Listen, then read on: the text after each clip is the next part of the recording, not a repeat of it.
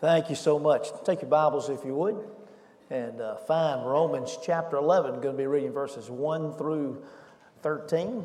Romans chapter 11, beginning with verse 1 here. Just a moment. We might be echo. There we go. Great. That sounds. You can still hear me though, can't you? We're glad that you've come this morning. Got up to come to our early service.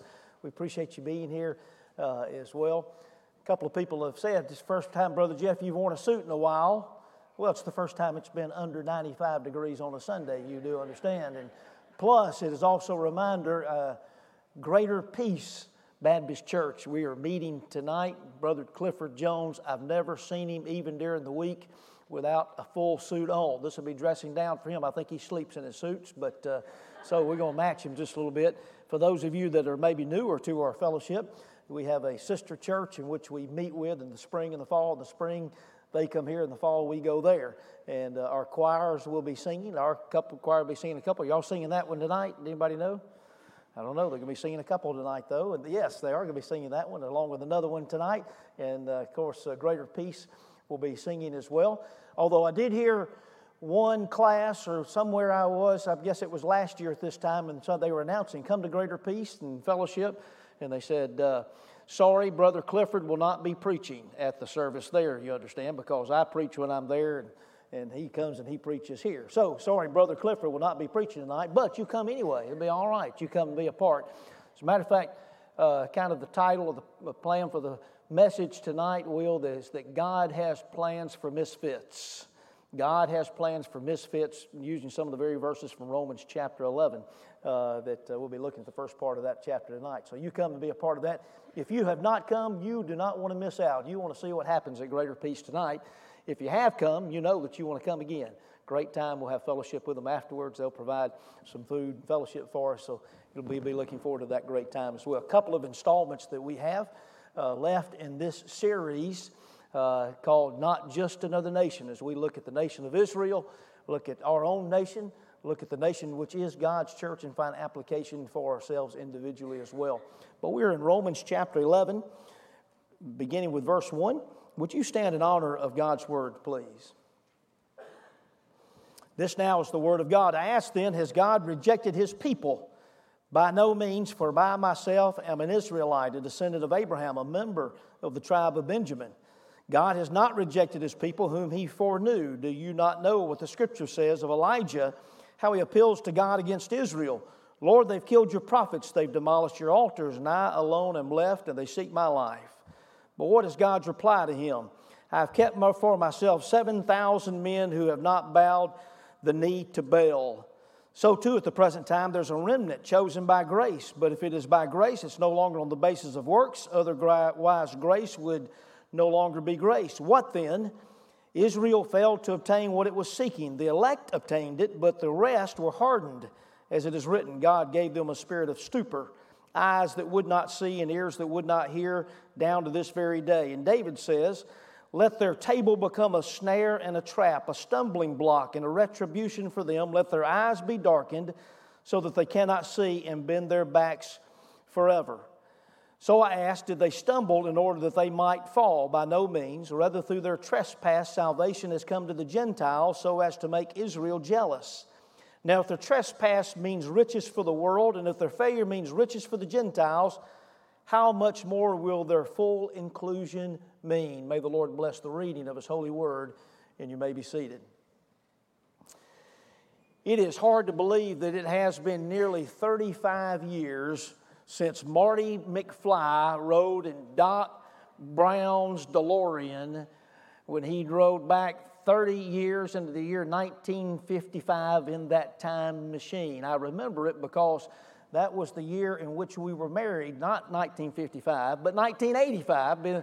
Next year will be 35 years since we have been married. Then he rode again into the future 30 years. It's hard to believe we've already gone past the time in which he was foreseen in that DeLorean time machine even back then, which at least proves, if nothing else, time does fly when you're having fun. The Apostle Paul also takes us on a real journey, back in history, forward to the future, not by the way of a DeLorean time machine, but by way of the Holy Spirit, in order that our faith and understanding might be increased.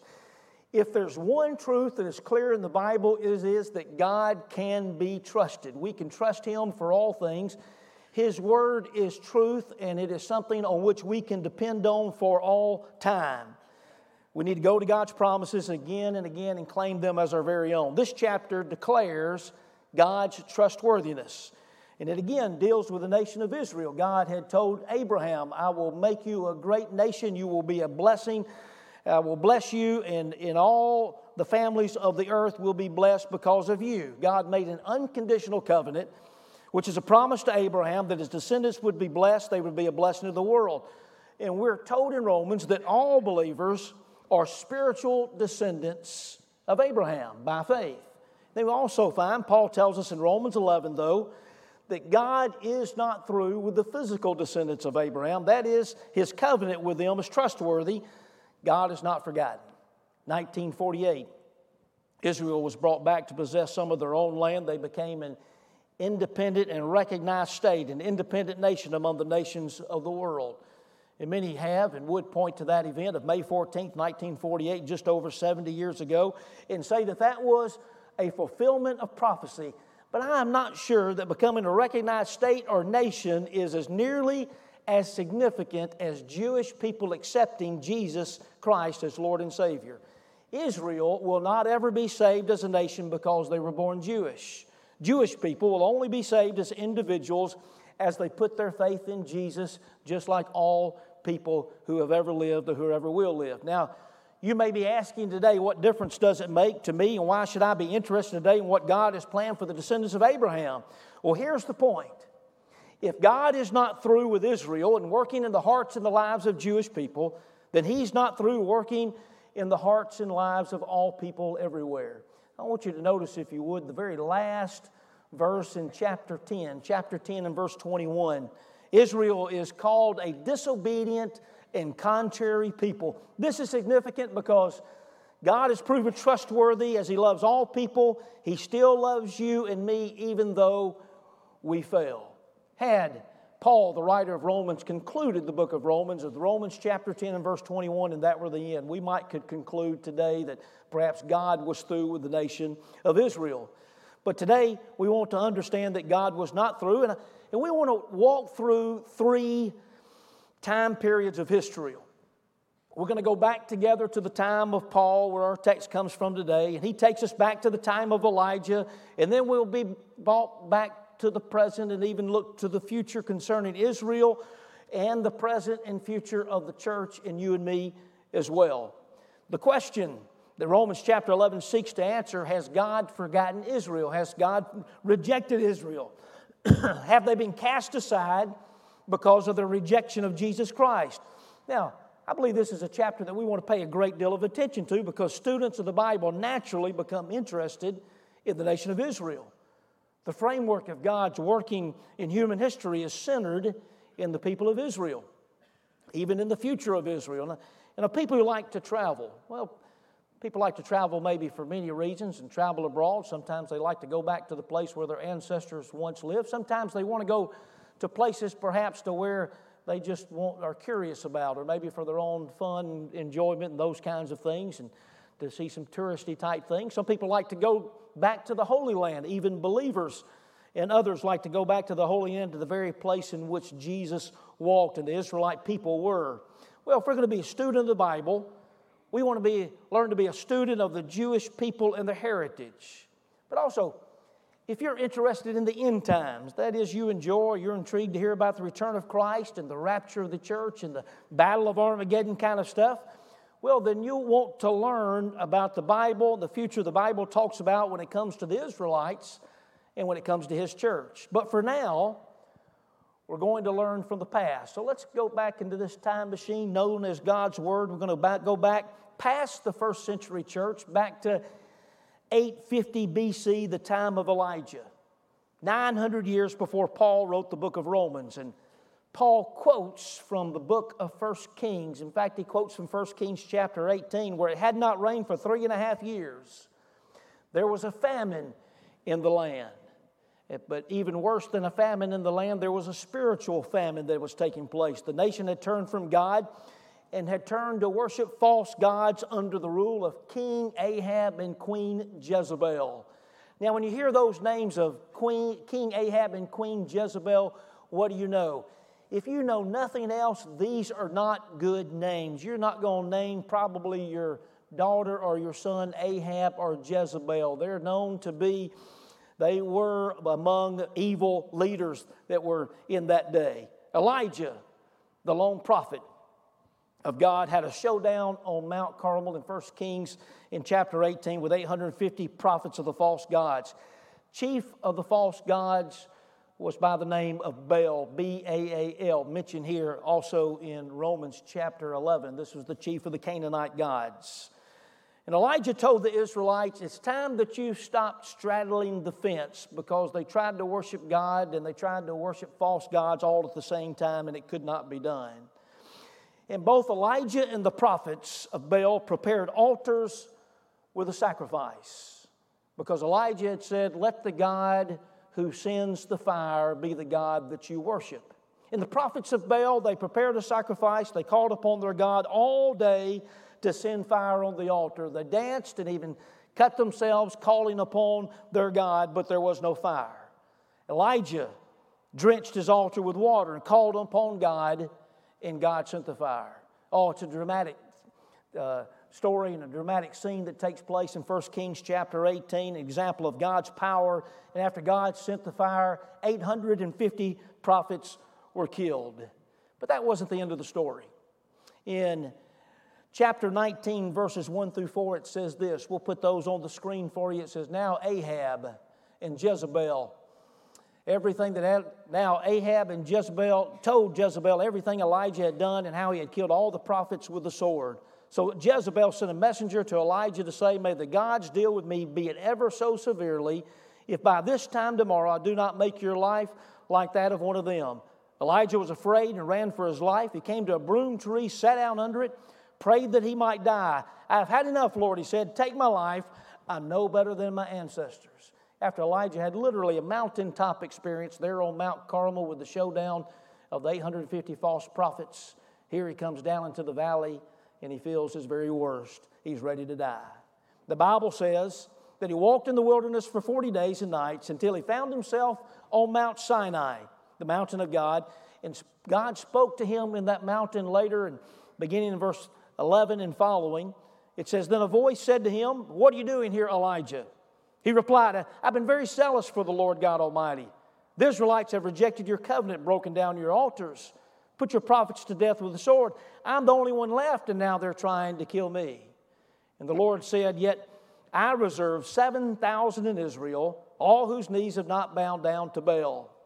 Elijah, at that moment, wasn't necessarily angry at Jezebel or King Ahab or the false prophets, but he was angry even at the nation of Israel. And back in Romans chapter 11 and verse 2 that we read, it said he prayed against Israel. He thought he's the only one left. But God had been at work in other people's lives, and Elijah was wrong. And he was only wrong by 7,000, but he was wrong. God always has a remnant of people who love him. He's at work in their lives. So could it be sometimes when we are discouraged that we are wrong, thinking all is lost, or we're the only ones left, no one really cares anymore? When this world that we live in seems to have forsaken God, or maybe it seems that God has forsaken us, chances are that we are mistaken. God is at work in our lives and in the life and hearts of people all around us. In a day of spiritual decay, Elijah discovered that God had not forgotten Israel, nor had he forgotten Elijah. When the future does not look bright, when life seems to be falling apart, focus on the goodness of God. When Elijah needed a word from the Lord, God told him to go stand on the mountain in the presence of the Lord. When he did, he saw the wind powerful enough to break rock. He felt the earth quake beneath his feet. He saw the powerful fire of God, but the Bible says God was not in any of those. And then he heard a whisper. He heard God in a whisper, in a still small voice, and God told him that he was not alone. When you need a voice from the Lord, focus on the goodness of God, draw near to him, and know that you're not forgotten. He does not forget. He reminds you that you're not alone. Not only is he at work, he speaks to you sometimes in that still small voice. And if you're still patient enough to listen, and you need to know, He'll let you know that He's at work in your life. He'll also let you know that He is at work in the lives of people around you. Well, Paul brings us ahead 900 years to the time of the writing of this letter, the years AD 50, the time of Paul. He says, at this present time in verse 5, it's like in Elijah's day, there's a remnant. And he's talking particularly about Jewish believers, those of his own countrymen and women who have accepted Jesus Christ as Lord. Now remember, he's answering the question found in verse 1 that has God rejected Israel? Does God forget? Does He cast aside His people? Does He forget His promise? Well, do you remember at Pentecost when the Holy Spirit fell on believers, there were 3,000 that were saved that day. And then a little later in Acts chapter 4 tells us that 5,000 were saved. By the time of Paul's writing, there were an estimated 2,000 Jewish Christians scattered around the Roman Empire. And these were remnants of true Israelites. They were not only physical descendants of Abraham, but they were spiritual sons and daughters because of their faith in Jesus Christ. And Paul tells us in chapter 11 and verse 1, God does not reject His people. He himself, who was at one time disobedient and contrary, he was a Pharisee, Hebrew of the Hebrews. He is now a follower of the Lord Jesus Christ. He's a child of God. And he tells very specifically how there are the remnant. It's because of the divine grace of God. Look again, if you would, at Romans chapter 11 and verse 6, where it says, and if by grace, then it's no longer by works. If it were, grace would no longer be grace. You know, looking at this verse by itself, it's kind of an odd verse. It kind of tells us that grace defines itself. If it is by works whatsoever, then it is no longer grace. Romans has taught us something about the election of grace. That is, if we are saved, God gets the credit. It's not by our doing. He's chosen to initiate the contact, to invite us to His kingdom, to be a part of His work. Yes, we must have faith, but it is by grace through faith that we are saved. We do not deserve His salvation. We do not deserve His presence in our life. We don't deserve the Holy Spirit walking with us daily. We don't deserve a loving Heavenly Father who will not judge or condemn us. Yet He does it anyway. In the winter of 1777, the Continental Army was freezing, starving, barely maintaining an existence at Valley Forge, Pennsylvania. The Continental Congress sent out word to all patriots. Now is the time for all good men to come to the aid of General Washington and his army in the field. Mainly they wanted financial assistance, and they promised eventually to repay the loans with interest. One of those who responded was Jacob DeHaven, a wealthy Philadelphia merchant. He lent the provisional government approximately $450,000 in gold and supplies, just about everything he owned. Well, Washington's army did survive the winter, of course. They went on to win the freedom for American colonies from Great Britain. Jacob DeHaven, who gave his fortune, died childless and in poverty in the year 1812 and is buried in an unmarked grave in Sweetland, Pennsylvania. He never did receive payment for his loan.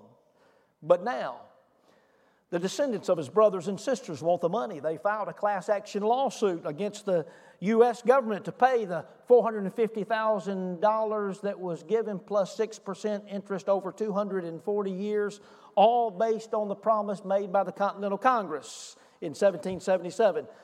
The figure is estimated to be somewhere over $150 billion. Good luck with that, although I do think I'm a descendant somewhere in that family. Jesus Christ assumed a tremendous debt. Everything that He had, His debt, the debt was His death. It's the penalty for sin. He paid the debt with His life. He will never, ever demand repayment. Jesus paid a debt He did not owe because we owed a debt that we could not pay. That's a marvelous love, and it's a miraculous grace. Some, even church folks, spend their lifetime trying to pay God back. But that's not what He asks of us. Paul says what God has given us is either of grace or it is of works. It is not both. Now, God does not owe Israel anything. The fact that He does not forget Israel is a picture of God's love. It's a reminder that He does not forget any people does not forget any nation, does not forget any individual. So there's lessons from AD 50, the time of Paul, and it is this: depend on God's grace. You can depend on God's grace. It is unmerited, undeserved merited, or undeserved favor. Now, we've taken the time machine of God's Word. We've gone to the past, into the Old Testament, 850 years before Christ, and we know that we are never alone, and God can be trusted, and we will never be overlooked. And we appreciate and thankful for His goodness. We've looked at the time of the Apostle Paul, noted this because of His grace that we are not forgotten. Now let's move to the present.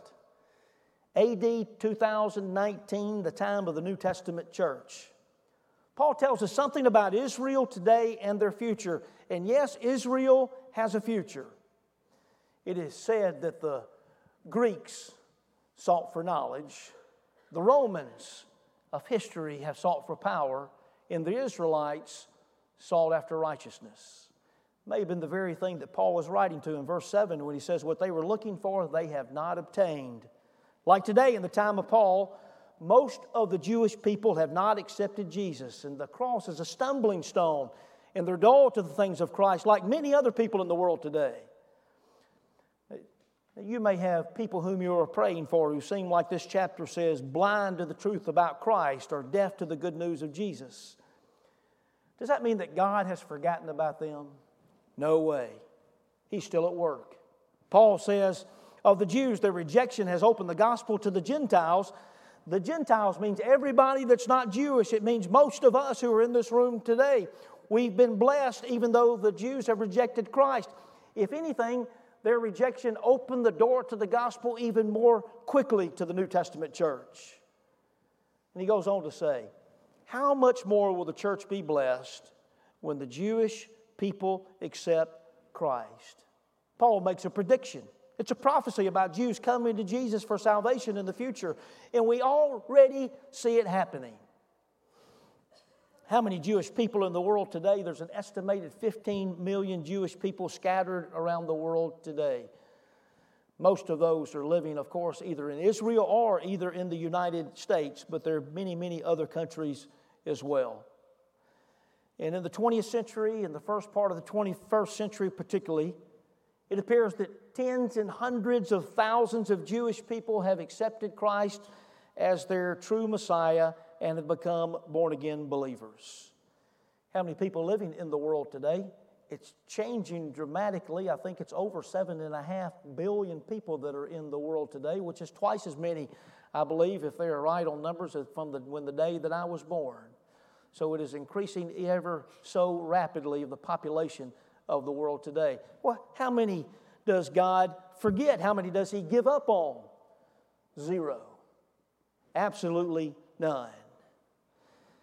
Joseph Rabinowitz, a Russian Jew of great learning, he was sent to Palestine. He was going there to see if he could buy some of the land back in Palestine. And he went to Jerusalem.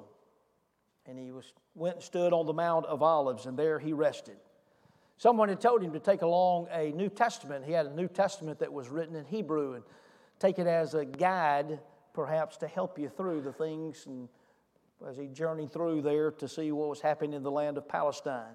And he read it, and he became acquainted with the Jesus Christ of which the Old Testament foretold, and his heart grew warm.